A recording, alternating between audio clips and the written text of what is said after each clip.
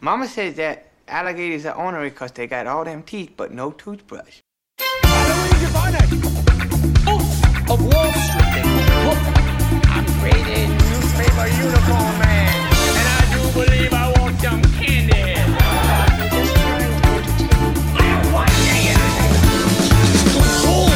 That's your home.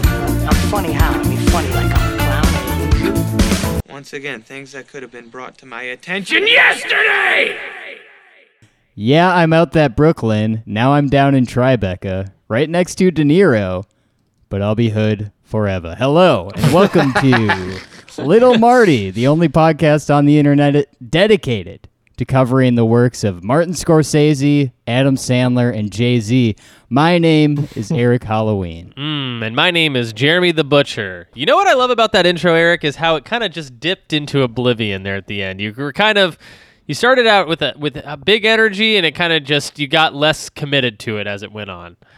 Yeah, that's kind of my style. You know, but Jeremy, we're back. Right. It's been a while since we've recorded, and I was trying to remember what we're. I couldn't remember this morning if we're doing Scorsese or Sandler. Mm-hmm. You know, you get the two confused pretty easily. I know. Days. I've started to figure out which one is which one is Hubie and which one is Kundun. Yeah. But anyway, Jeremy, we got a great episode today. A lot to talk about. Great guest. Mm-hmm. But first, real quick, there's something that we do after all of our regular show recordings. We do these regular shows. And then we turn off the lights. We let our hair down, as you like to say. Yeah. And then what do we do? Well, we pour ourselves a nice big glass of wine, and then we flip on over to patreon.com/Eric and Jeremy, your source for all of your supplemental materials for the Little Marty podcast. Boy, I tell you, this week is quite a doozy. We're covering summer horror films on there, and I guess just for like the time being, we actually don't have a time limit on this that we've set in advance, but we started out with a banger, Cheerleader Camp from 1988. Boy, oh boy, I just finished watching that movie. We have yet to record the episode, but man, I got some thoughts on Cheerleader Camp. I'll tell you what. Yeah. Most of them, very positive. Shining review for Cheerleader Camp from 1988. But yeah, you can get like hundreds of hours of us recording on there, talking about movies, talking about television shows. Little Crypt Keeper here, a little The Baby there, a little top 50 comedies as ranked by Rolling Stone magazine. Quite possibly one of the absolute worst lists we've ever found on the internet. We read through it. Good stuff on that patreon.com/Eric and Jeremy. Oh yeah, great stuff. And you know what, Jeremy? I've said it before on the podcast. I'll say it again. Back in, what year is it? 2021? Mm-hmm. Okay, I'm going back into the archives. It looks like since... All right, this is taking longer than I thought. Since at least 2019. Okay, June 3rd of 2019. I've said it before and I'll say it again. We both pressed record for our first Patreon episode. Wow. Haven't stopped recording. Wow. You can listen to our episodes, and you can also listen to our lives in between recording episodes. You can hear us go from happy to sad to somewhere in between, which is where we've stayed. Yeah. We've both been wearing those microphones that like motivational speakers wear when they're like speaking in a in an arena that like wraps around their ears. Mm-hmm. You know what I'm talking about. Yeah. Anyway, patreon.com/Eric and Jeremy for all of your bonus content needs. Jeremy, let's dive into New York. But first, we got a little surprise guest on this episode, don't we? Oh yeah, we got the big man himself, the cute man, the one of a kind man, Michael Hearn, resident filmmaker extraordinaire. How you doing, Michael? I'm doing good. Hey, it's me, Dan O'Bannon's Return of the Living Hearn, a horror classic. Yeah, yeah, by the great Dan O'Bannon. Hearn, we've had you on the show before. What was your first? What was maybe a couple of times, right, or maybe just once? I think maybe once. Once well, we talked about an episode of yeah. The Return, I believe. Yes, and I think I was trying to get on to some Wes Anderson / Paul Thomas Anderson. Oh, you were on our Lost Highway episode. That's Oh, right. Yes, yeah, there Lost we go. Highway as well. Yes. Yeah, Lost All right. Highway, and so two Lynch. You did double Lynch, Two double Lynch. Lynch. Now you're doing a little taste of Marty. Yeah, even though it was So- my fault, you guys did the three Andersons. I didn't get to Yes, be on. you're responsible for us watching every Paul W.S. yeah. Anderson movie. How was Event Horizon, boys? You know. Oh my God! Don't even bring it up. Event Horizon is like my own personal Event Horizon. Yeah. That's a good way to describe it. I did watch Shopping because of you guys, and that wasn't too bad.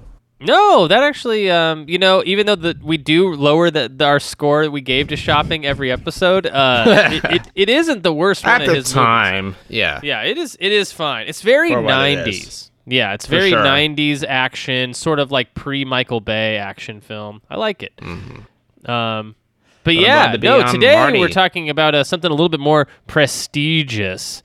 Is 1977's New York, New York, directed by Martin Scorsese. Michael, I was immediately wanting to have you on this episode. I was very invested in wanting to have you on that episode because you recently went to the New Beverly and saw this film with a live audience. That's correct. Yeah, they had like a new print at the New Beverly, and I had never seen this film before. It was a blind spot for me for Martin Scorsese and De Niro and Minnelli. And I wanted to see it on the big screen. I tried to get you involved too, but I think the schedules just randomly didn't work out. Yeah, that's but a bummer. Yeah, but I've been going back hard to the New Beverly. It's been awesome to see it back since maybe May, or was June the first month. It was basically, I've only been there a little bit so far, but still, like getting to go a few times a month again for the first time in forever was really exciting. Yeah.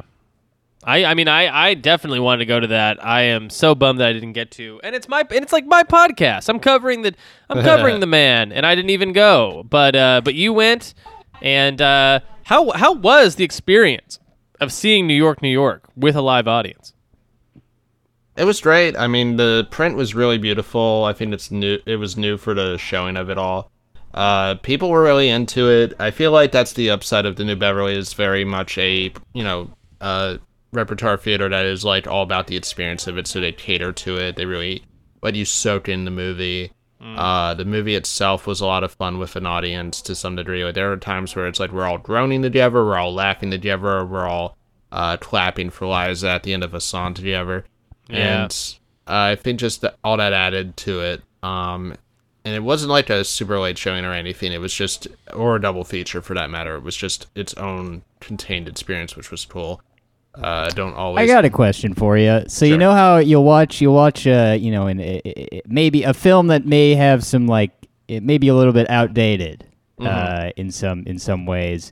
You'll be watching it with a crowd, and people will laugh at something that is maybe not necessarily supposed to be funny, but like they laugh at it because it's like, oh, that wouldn't fly today, or that's kind of outdated. Was there anything like that? Any sort of chuckles or just odd reactions from the crowd to this movie? Not for this one specifically. I have been to the New Beverly where, and I feel like it's the opposite. I feel like everyone, when something like that happens, everyone's outdoing themselves to try to be like the loudest groaner or something.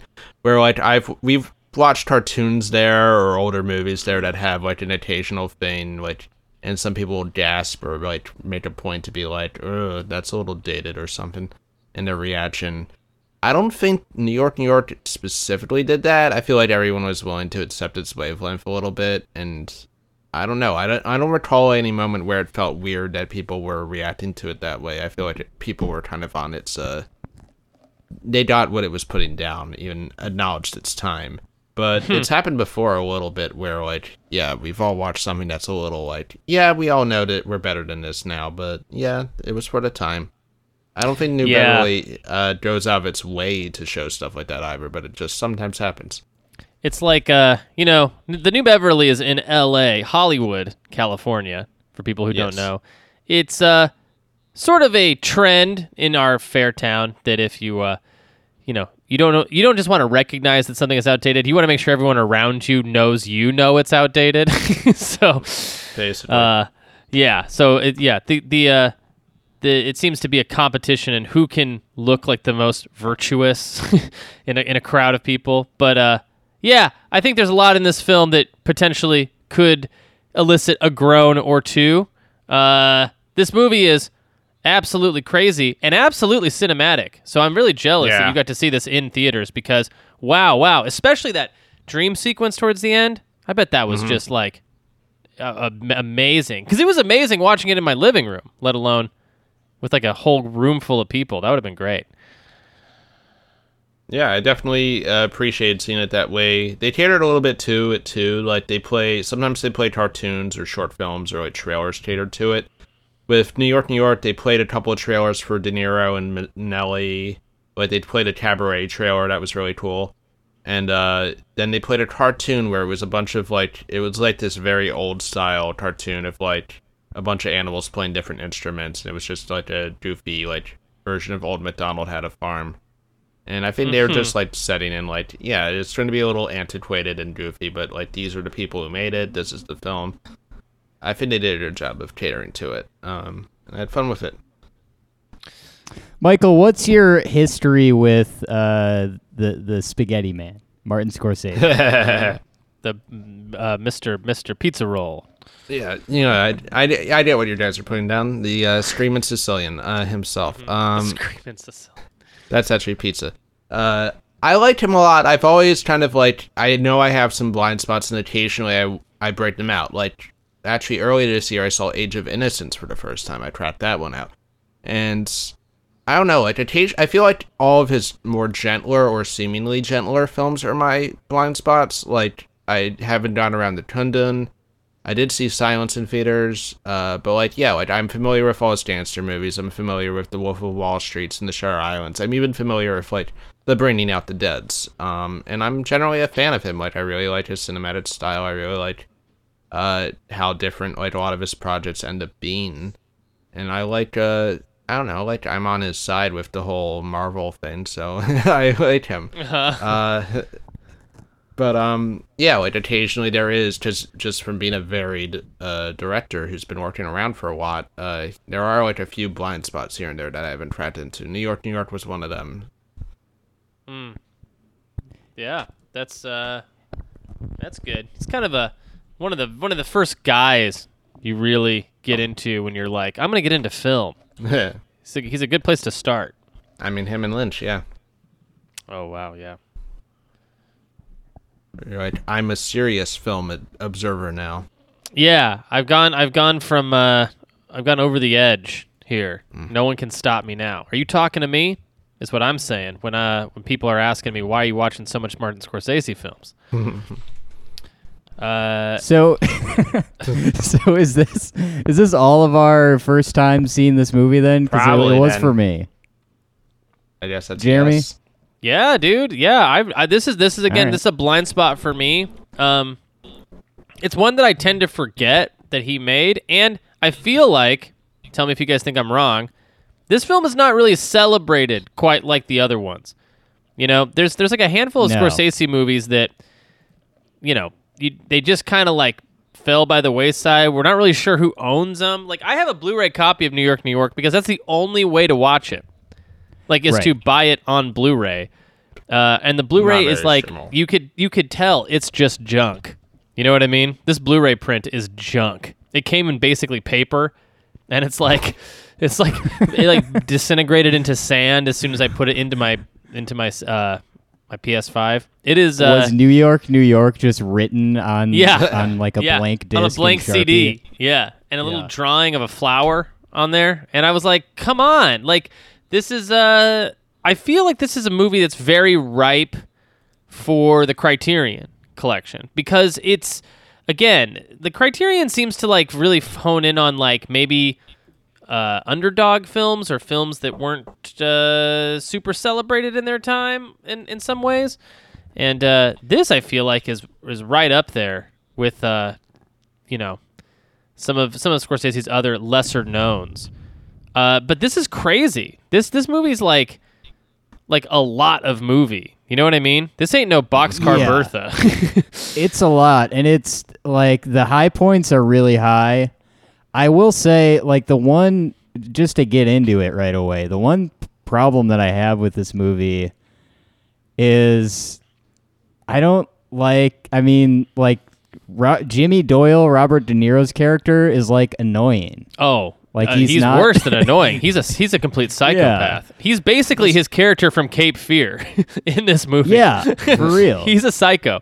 Yeah. And in the beginning, it's kind of charming and funny in a way. How he's just like doing the same shtick with all the women at the party or whatever, and it just gets. It kind of got old really fast for me. Where I was really at a certain point, and by a certain point, I mean like a quarter of the way into the movie, really just waiting for all of the Liza Minnelli moments. Yeah. Like all of those great.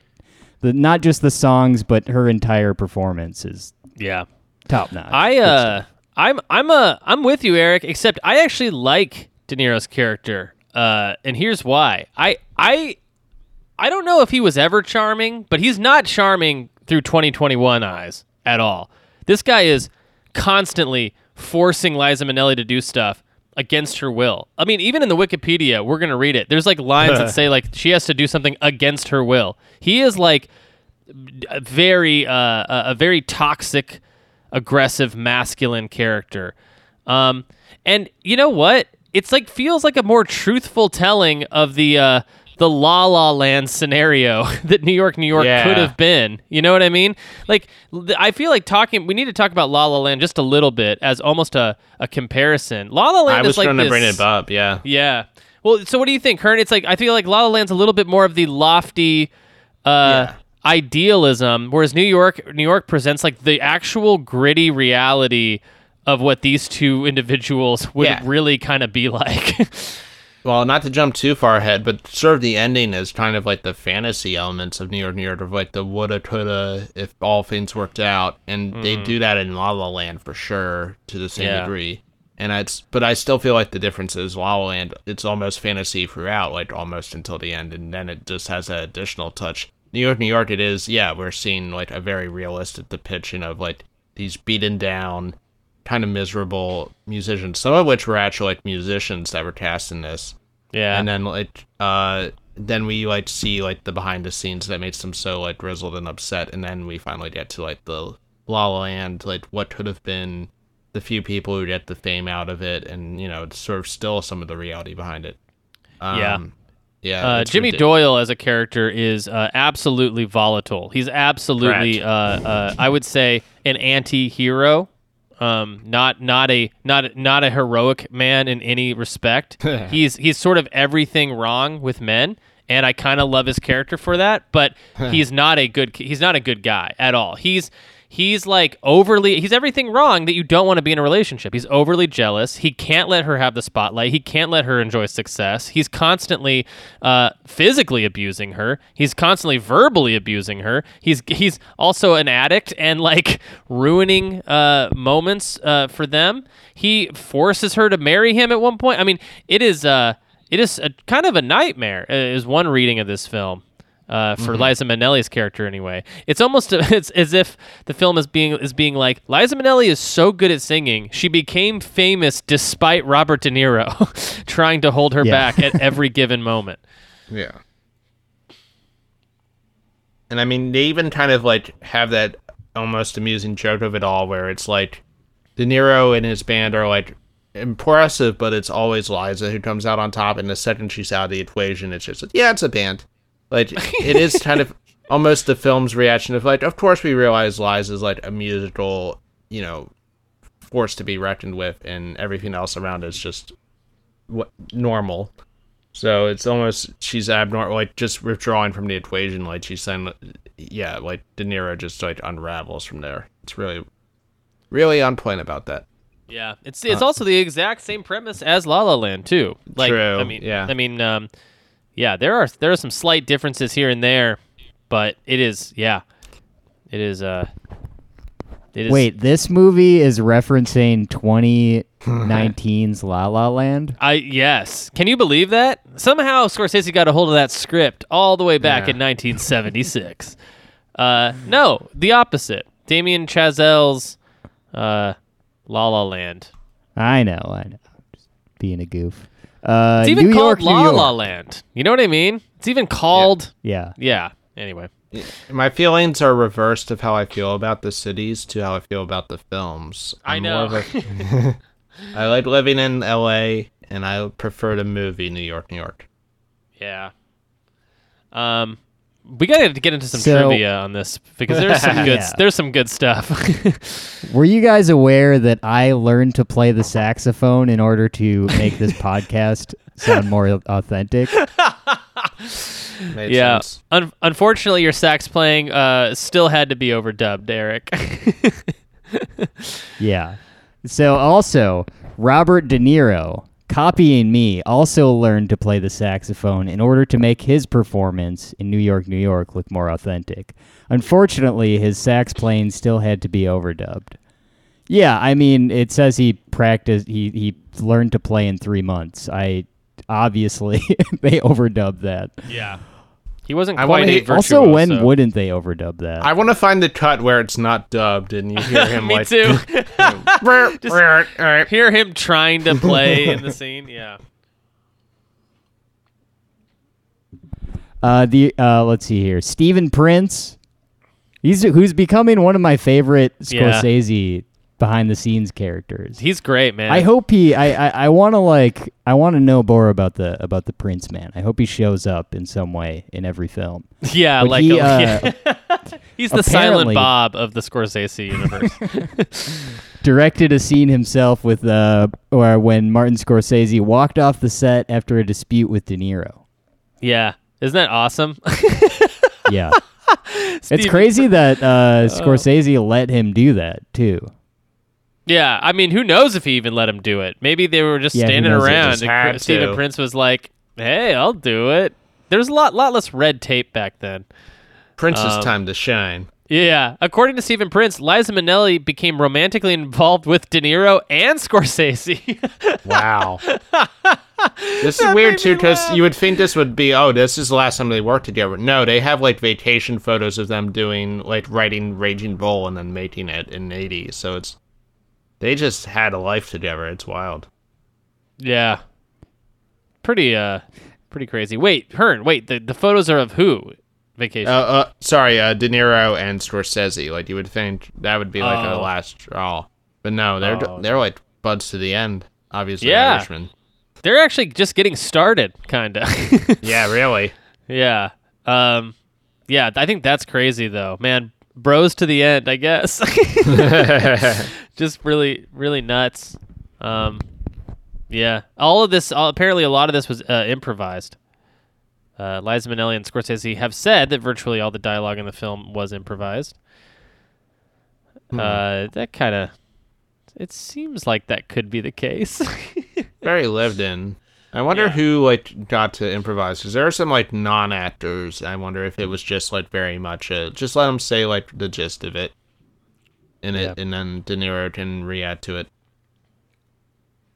How much Zip Zap Zop do you think they were playing before recording? Yeah, I want to see that. I want to see that counting circle of Scorsese, De Niro, and Minnelli all with their heads. Yeah, in the I middle. know. I know at least 3 people who were zip zap zopping apparently. Oh my god. I do want to, Jeremy. Did you watch any of the background, the behind the scenes stuff on that Blu-ray? No, I didn't even see that there. I didn't even imagine it had Okay. special features. I got a 2-disc DVD set, and I did Wow. watch a the couple hell? of the behind the scenes things. I wanted to watch the commentary, but 2.5 hours, and Oh, no, thank didn't you. have time. Yeah, I had to before do. I had this, to do but- this in 2 runs. By the way, I couldn't do it all in one sitting. They talked about and this is interesting. They talked about how everyone knows the New York, New York song as a Frank Sinatra song. Yeah. It ain't. It was a song. Liza Yes. Minnelli did not write it, but it was composed specifically for her.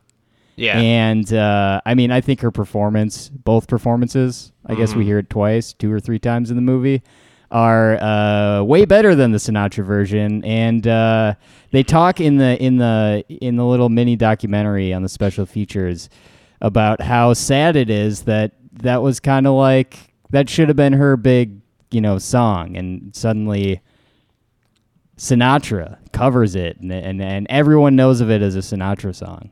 Yeah. It's kind of sad. It's really sad. In Liza Minnelli's other breakout performance in Arrested Development, they make a wonderful joke about this, where Tobias is singing New York, New York in a club, and Liza Minnelli walks by as her character, Lucille too, and says, everyone thinks Sinatra wrote that. That's the line. That's funny. I didn't know that. Yeah.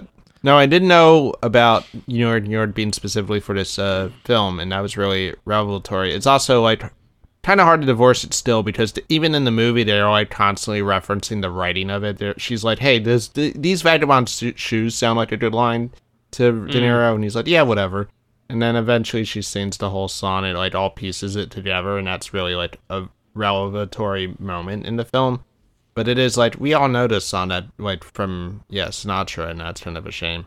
I don't think Minnelli's like hurting for his big songs though, but yeah, that is still like wild. That it's that misunderstood.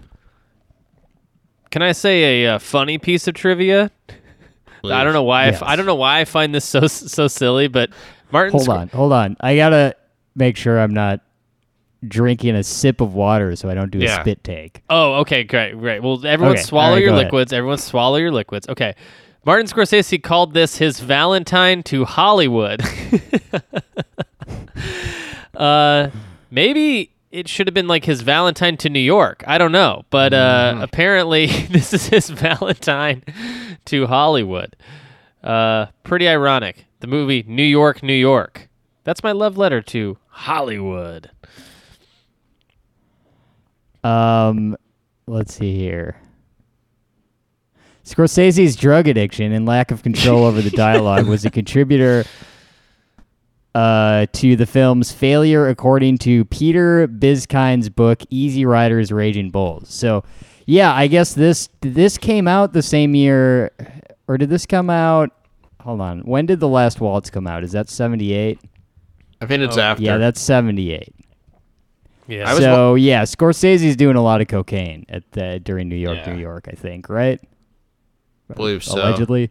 I was wondering how much. Yeah.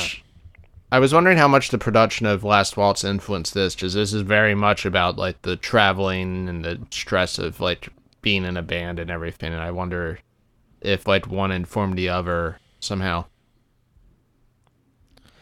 Yeah. I don't know. Yeah, maybe. That's interesting. Yeah. Maybe like stylistically a little bit more than anything else, like the way they were shot, you know. Yeah, the way he films a lot of like the scenes and the performances and the bars and stuff is really cool, and I feel like that it was like afforded in a different way than how he films The Last Waltz. Yeah. Also in this little like making of documentary, they were talking about how, I think it might have been Mardik Martin talking about this, a Scorsese collaborator. But they were talking about how, like, back in the day, they used to, just because it was super cheap, they would, like, just hire, like, totally fresh screenwriters who had, like, never done anything, like, never gotten anything made before, just because it was super cheap to just pay them to write scripts. And they would just churn them out, and they'd go through all these scripts, and a lot of them were, bad and stuff. But that's how this that's how this story came to be, is this guy, Earl Mac Rausch, was kind of like, I guess, picked by some production company to just, they gave him like probably a criminally small amount of money in retrospect, to just write a movie.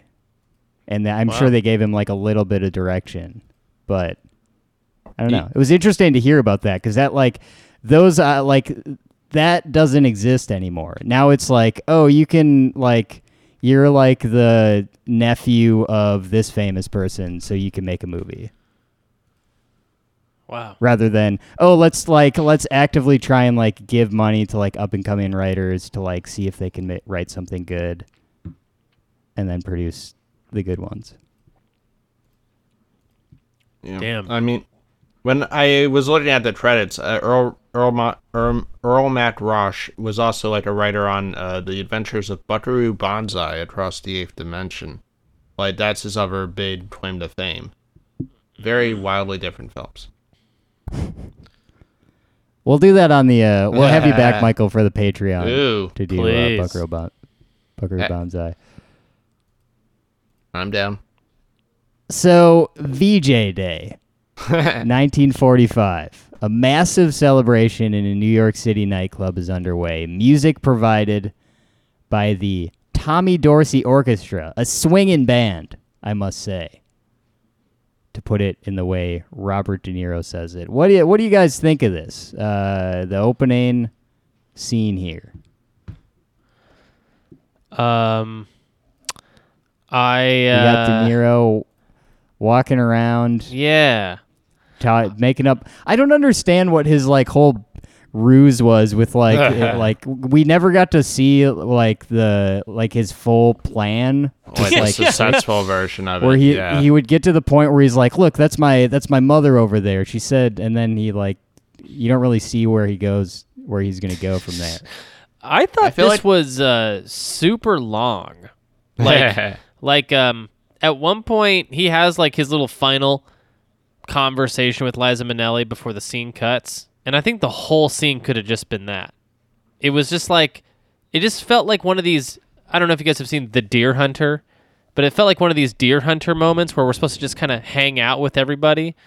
But like, man, the thought of Scorsese being on coke and being in the editing room going like, nah, it all stays, don't cut a thing, like that, like kept ringing in my ears the whole time I was watching this movie. So I might be a little hard on some of the film because I feel like some of the scenes were like, just could have been cut so much earlier, and this is definitely one of them. But man, how cool is this like this like location? Yeah. It's so cool. And like, man, Scorsese likes to get messy. For sure. There's like confetti all over the place. People are spilling their drinks and shooting champagne in the air. Everyone looks sticky as hell. It is so much fun to be in a messy scene in a Scorsese film. Yeah, reminded me of my Sweet 16. Right.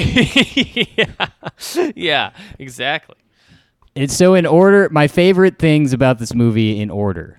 Number 1, Liza Minnelli. Mm-hmm. Number 2, the set decorations. Yeah. The sets look amazing. And Yeah. Scorsese talks in this documentary about how he's like, it's basically like a blend of like realistic New York and the like old-timey film, version of New York. And how he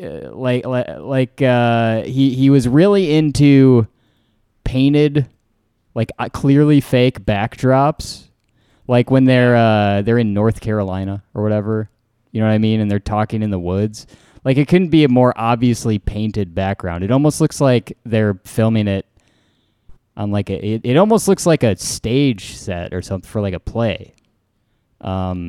But it looks amazing, and there's something weird. There's like this weird combination of like obviously phony and kind of realistic that I really like. And I've never been to New York City, so I don't know what it actually is like, and I definitely haven't been there in the 70s. But it's cool. I like this New York. I like this version of New York that he puts together.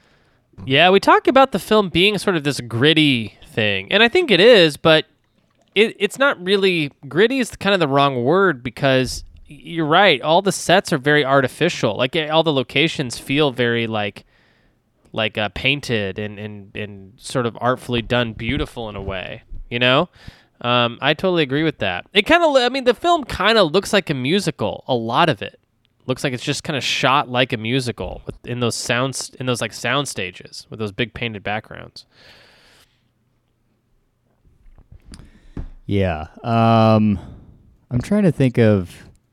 Okay, so yeah, we do get De Niro harassing Liza Minnelli right away. Oh yeah, She's like, please leave. I want you to get up from my table. And he just doesn't. He truly annoys, like, over the course of the movie, we see this guy, like, annoy a woman into marrying him. Oh my gosh, it's brutal. Yeah. And the thing that so my girlfriend and I watched this, and right away she's immediately just like super hella triggered by what's happening. And but one thing she pointed out was that like this is a weird thing, but it's very specific to like filmmaking, right? But like in performance. But like Liza Minnelli is also not telegraphing to the audience that she's intrigued or even kind of comfortable with what he's doing. Does that make sense? Yeah. Like there's not even she doesn't even present like a cat and mouse kind of scenario or like somebody who kind of wants to be flirted with that way. Her performance is very like, you can see the worry and kind of concern on her face a lot.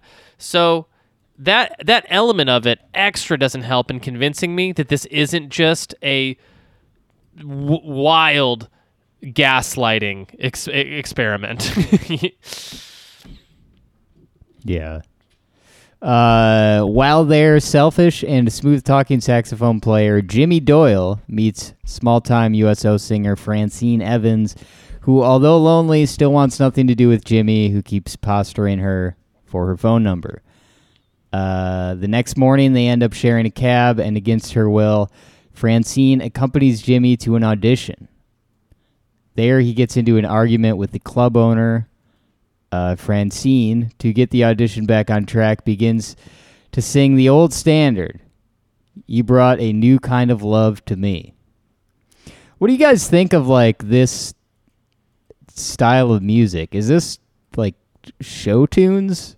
What is it? It's like a jazzy...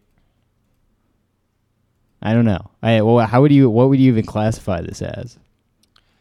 Oh man, I don't know. Hearn, do you know music well enough to classify different types of jazz? I was about to say not this type of music, because he is kind of like doing like, because kind of the dynamic too is that De Niro's character is very jazzy, and then Liza's character is very like I don't know if it is show tunes, but very like theatrical pop, like very like, you know, song structured music and lyrics type stuff of the time.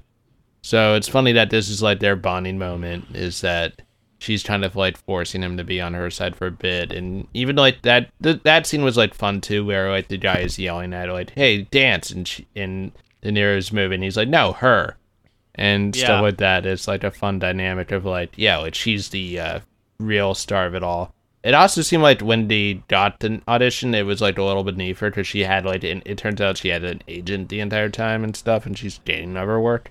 Yeah. But yeah, like I don't know, like sometimes I don't know if they full on go like from different eras, but it seems like when they're performing as a traveling band eventually, it's different like eras from like just the 70s music, and much like La La Land, the guy has to kind of like accept that jazz is a dying form. Yeah. Well, also it's important to note, I guess, that this movie is taking place in 1945. So True. It's not it's like it's such a specific era, you know. Yeah. Well, so the style of music that De Niro is playing with that band is I think it's mostly big band music. Mm-hmm. But like the Minnelli stuff, Little like band. this "You Brought a New Kind of Love to Me" is like it's an interesting style. I like it. I don't know if I like, it's like a kind of music that I necessarily like, but I really enjoyed watching her perform it. Mm-hmm. Anyway, the club owner is impressed, and to Francine's astonishment, they are both offered a job as a boy-girl act. Did you guys, by the way, though, just in general, outside of the music, like this scene? This is one of the few scenes I thought like they actually seemed compatible or something. They seemed like they're having fun together or something. Yeah. Yeah, like she's saving his butt a little bit, and then he's kind of having to go on with it. Like that happens a little bit here and there, where there's like a weird dynamic between the two, where it's like now she has the power a little bit. I mean, she ends up having like a lot of power, but it's more like now he's going along with it instead of being the narcissist to like rather self-destruct. And Valerie, like he kind of forced her to be there in the first place, but now he's kind of like at her mercy as they're like playing, and he has to fall in line a little. Yeah, and I feel like everything you're describing really comes out in their performances. Yes. Which I do want to mention. They're both like incredible. Like they both like have won Oscars at this point in their career, and like are so good at acting. They're so good at what they're doing on screen. Even if like what he's doing is repulsive, they're both just like so watchable. Mm-hmm. No, I wonder like how big of a time. Like it's a shame because I know it's obviously a box office swap. Like it should have been like a big deal that these two were in a film together. Mm-hmm. Yeah, I wonder though, because like I have a hard time seeing De Niro as a leading man, like this, like a romantic guy, and I wonder if also America had trouble as well after Perhaps. Taxi Driver. Hey, what's he going to do? Shoot up her family? God. And he kind of doesn't. He kind of acts like he is going to. Yeah. From that moment on, Jimmy and Francine's relationship deepens into a mix of obsession and love. But there are problems. Mainly Jimmy's tendency to fight with his coworkers and his increasingly violent arguments with Francine, who becomes pregnant with his child. An especially bad shouting match between them results in Francine going into labor. This is insane. You talk about good acting. I mean, holy crap. Yeah. This was like so hard to watch because it was like executed so well and just extremely uncomfortable. It captures that feeling of like you somehow are you're watching like an argument in public that is like like the people arguing have got just like completely forgotten that they're in public, and you're just seeing like raw human emotion, and it's like super super uncomfortable. It's nuts. Did you guys read that piece of trivia that's like that scene was so intense and went off the rails so bad that all three of Scorsese, De Niro, and Liza Minnelli all ended up in the emergency room? What? Yeah. I don't even know what that means or what that could possibly mean. Or how, yeah. Yeah, or like what is that? Yeah, how did they What happened? What happened? I mean, what happened? I ended up in the ER, but that's because I was watching it while I was driving. Well, right. Yeah, totally. Well, shouldn't have done that. Yeah, I probably shouldn't have. I should stop doing that. Jimmy rushes her to the hospital where she delivers a baby boy, but Jimmy is not ready to be a father or a good husband, and he abandons his wife, declining to see his newborn son as he leaves the hospital. So here they have this like crazy argument, and he's just like screaming at this poor pregnant woman, just being like an absolute jerk. And here she has this baby. She goes into labor, has his child, bears his child, brings his son into the world, and she like tells him his name, and his first reaction is like, you know something, you should have asked me first. It was like a Curb Your Enthusiasm scene. I don't like it. I just don't like that name. Yeah, he is hateable. I mean, hateable in this. Just so repulsive. This is one of the worst of all. One of the worst examples of all, where he just like, he can't even let her enjoy having just had a child. You know what I mean? Like, he just like ruins that memory for her. Several and the name that they chose for the child was Jeremy. Yeah, it was Jeremy of all things too. So I'm over here going, wait, why does he hate that name? Jeremy De Niro. Jeremy De Niro. Several years later, in a recording studio, Francine records "But the World Goes Round," a powerful anthem which makes the charts and turns her into a popular entertainment figure. In the years that follow, Jimmy and Francine both find success in the music industry. He becomes a renowned jazz musician and club owner, while she becomes a successful singer and film actress. La La Land. La La Land. It's literally the outcome of La La Land. Yeah. Yes. When was the first La La Land? Was it La La Land? Of the trilogy of La La Land, Yeah, the original La La Land. I think it's Like, 20, when did it come out? 2017, something like that. No, the original La La Land. There's an original La La Land? Oh no, I'm thinking of something else. Are you thinking of Never mind. The Wizard of Oz? I thought La La Land. I was was it a confusing remake? La La Land with something else. Yeah. Oh, La La Land's the one with Gosling and Emma Stone. Ah. Yes. Yes. All right. So that explains why a joke I made earlier was met with silence. What was it? What was the joke? Never mind. Oh no. Oh no, I hate that. I just want to point out, like, her movie version thing is very also kind of like La La Landy. It's bending a lot of theatrical stuff with cinematic stuff. The movie about her, well, it's like a play, right, at first, or is it a movie? It's hard to tell, because she's, like, in a play where she's a usher to a movie theater, and it becomes, like, this big song and dance, and then it cuts back, and then it becomes, yeah, like, movie, multiple setting thing. And I forget if that's As the World Goes Round or if that's a different song. But yeah, the movie that kind of gets made out of that.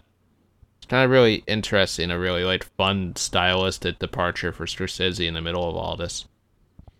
Yeah. Man, yeah. He really wanted to get away from that image, I think, of the gangster film guy, you know? But it still ends up in this film, it feels like a gritty like Taxi Driver like Mean Streets. Very similar in tone in a lot of ways. Yeah, and I mean, then his follow-up is going to be Raging Bull, which is Raging a Bull, gangster, right, yeah, but it's very, very gritty. Yeah. So it kind of rescinds on like the fantastical elements for a bit until, I don't know, I guess 90s maybe. Yeah. So Jimmy records a song of his own. Jimmy records a song of his on his saxophone, which tops the jazz charts, and Francine cements her stardom after singing the same song, "New York, New York," for which she has provided the lyrics. Her performance, received by a wildly appreciative audience, takes place in the same nightclub where years earlier she and Jimmy had met. After the show, Jimmy telephones his ex-wife, suggesting they get together for dinner. Francine is tempted.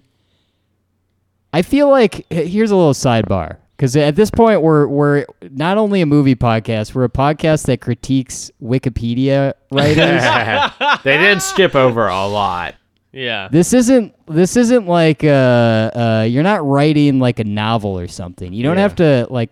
Okay, after the show, Jimmy telephones his ex-wife. The ex-wife you're referring to is Francine. Just say Yeah, Francine. Liza Minnelli. You don't have to like use a different word just to like. This isn't like a high school essay. Oh my gosh. Anyway, Can't Francine wait. I can't is wait to tempted. read the cheerleader camp Wikipedia. Francine is tempted, heads toward the stage door exit, but at the last moment changes her mind. Jimmy, waiting on the sidewalk, realizes he has been stood up and heads off down the street, accompanied by the song he has written, the theme from New York, New York. I gotta say, fan of the ending. I like the ending. Yeah. Great ending. It really like mirrors the opening of going up from De Niro's feet to going back down to De Niro's feet on the streets of, I forget what city this is in. Yeah, what is city it- does this? Yeah. Where did this happen? Oh, Dayton, Ohio. Chicago. Oh, okay. Yeah. Scottsdale, Arizona. But You know what I was waiting for? You know the New York episode of The Simpsons? Oh yeah. yes, classic. The New York, it's a hell of a town kind of song. I wasn't sure if, like, for some reason I had it in my head that, like, that is from this movie and that that song was going to show up.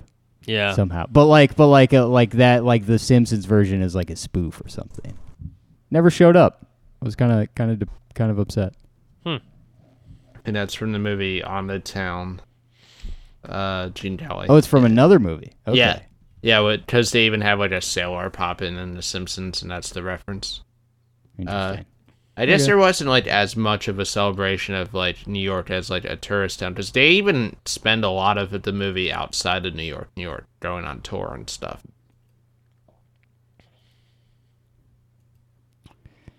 Well, we watched New York. It's all of our first viewings. Jeremy, at this point, we've seen everything that Scorsese's done to this point. And I got to say, I'm happy. I'm like pleased to see that he's like taking these big, doing like really different things. Like he's trying things out pretty early in his career. Like Alice Doesn't Live Here Anymore was like his third movie. And it's like nothing like a movie that you would expect a Scorsese to do. Same with New York. I think it's like it's diverts from the sort of his normal, maybe not even his normal like style of film, but just the more popular ones that you kind of like come to know him for. So we'll start with you, Mr. Hearn. Final thoughts on New York, and you got to rate it if Hearn. you wouldn't mind. Yeah, give Out me of some 4 Chucky Freckles. out of 4 Chucky All Freckles. right, good. I was making sure that was going to be the rating system. Yep. Oh yeah. Hasn't changed. Yeah, like I said, this was a blind spot, and again, I haven't been watching them from the start like you guys have, so my context is a little out of whack. So I'm not like thinking of this as like, oh, the follow-up to Taxi Driver, which it is. I'm thinking of it as just like a Scorsese film I never got to see. But and just to clarify also something, my mom doesn't like this film. I posted about it, and my mom commented that she thought it was terrible. And apparently it was kind of a bomb. And I feel like a lot of it is the element of it's such a weird anti-rom-com version of its elements. But like for me, that I don't know, I found it really endearing in a weird way of like how real it was, how real some of the struggles were, how some of the context was really interesting and unique. And then, of course, like, yeah, there are a lot of cinematic moments. There are a lot of cool shots and a lot of cool, like, set dressing and a lot of cool, interesting elements. And then, of course, the performances from, like, De Niro and Minnelli are really, like, above and beyond.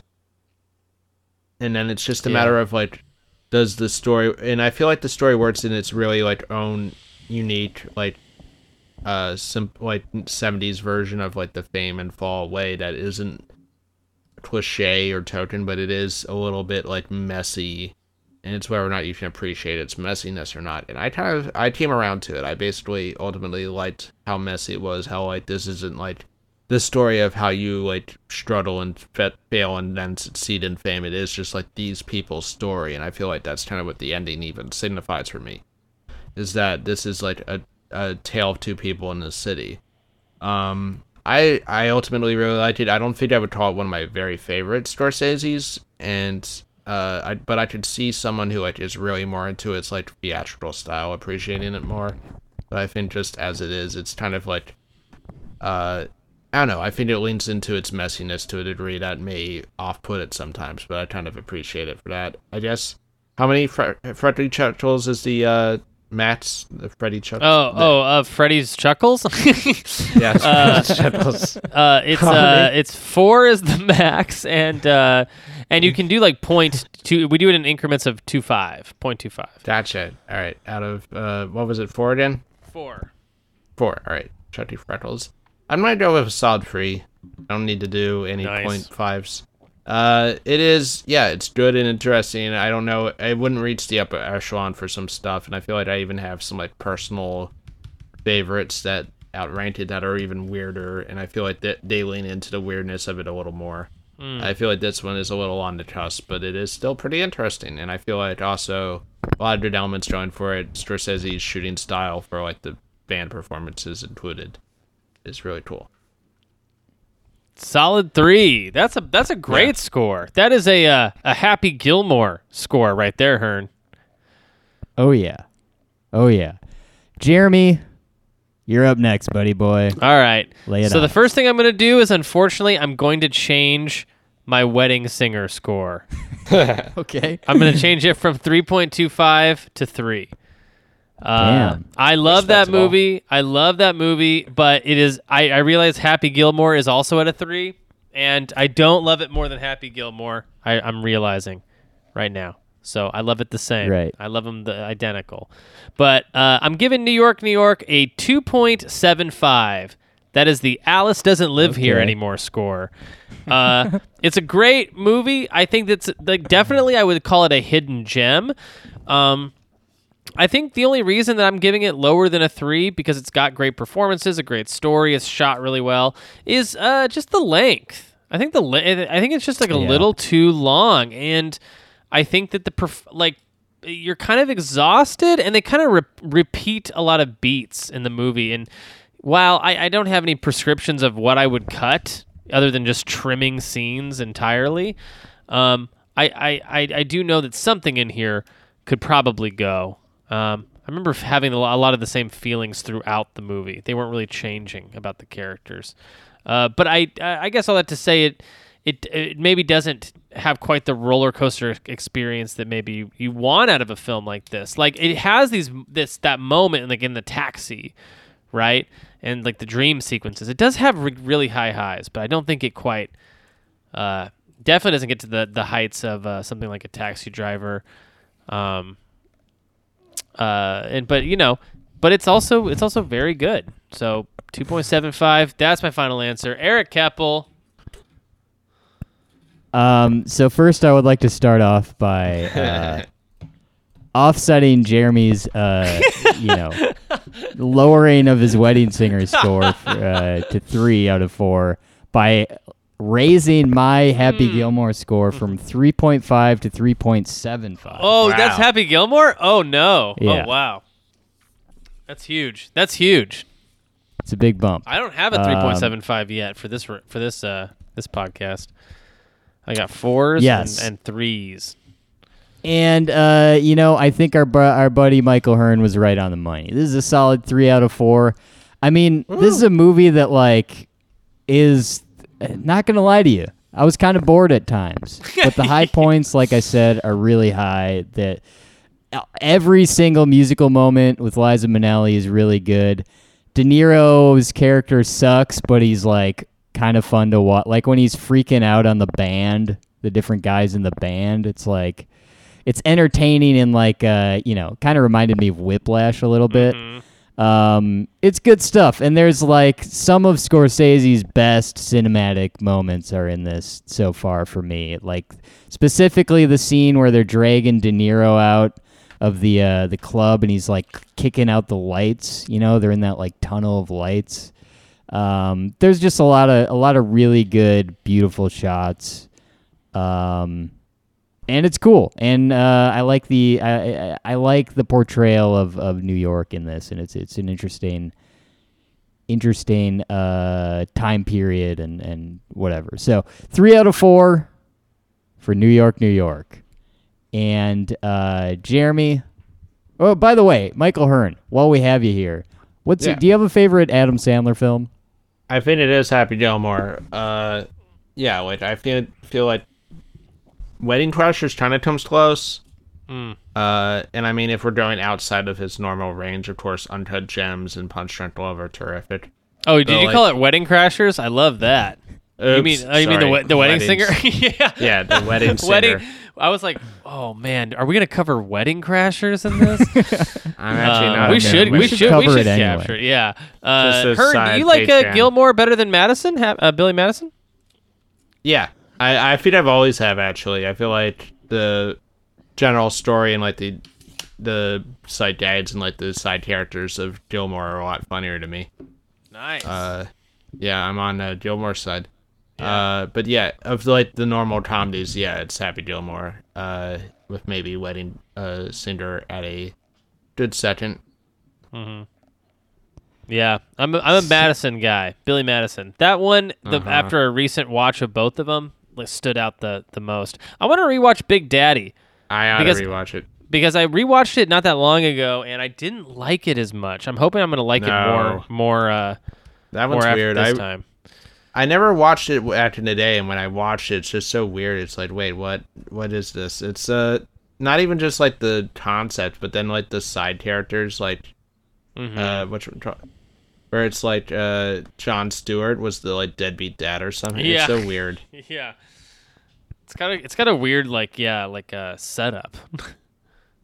Yeah. So next week we are back to covering the Sandman, and Jeremy, we are going to be jumping straight to the Waterboy. Oh yeah, Waterboy. I've already Bobby watched Boucher it. himself, which actually came out the same year as The Wedding Singer. I think we've discussed this. Yes. But also in Same 1998, director. I propose that we cover a film that Adam Sandler is in for, I'm going to say 4 seconds. Perfect.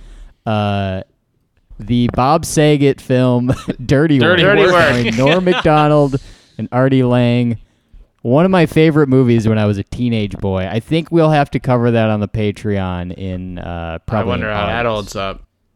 Oh Yeah, man, I'm sure. probably I'm not. sure it's not great, but I can't wait. To It's so good though.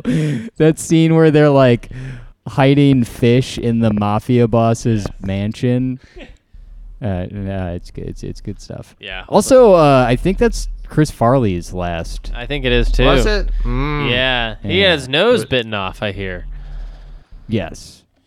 Yeah. So anyway, Michael Hearn, thank you for joining us. Anything you would like to plug?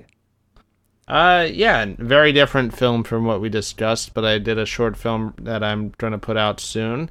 You can find a trailer of it on my Twitter and Instagram at Michael C. Hearn, and my website, michaelchearn.com. It's a show called Big Ideas Detective Agency, which is a short film starring Michael Stevens and Vera Varchetti about two young boy detectives.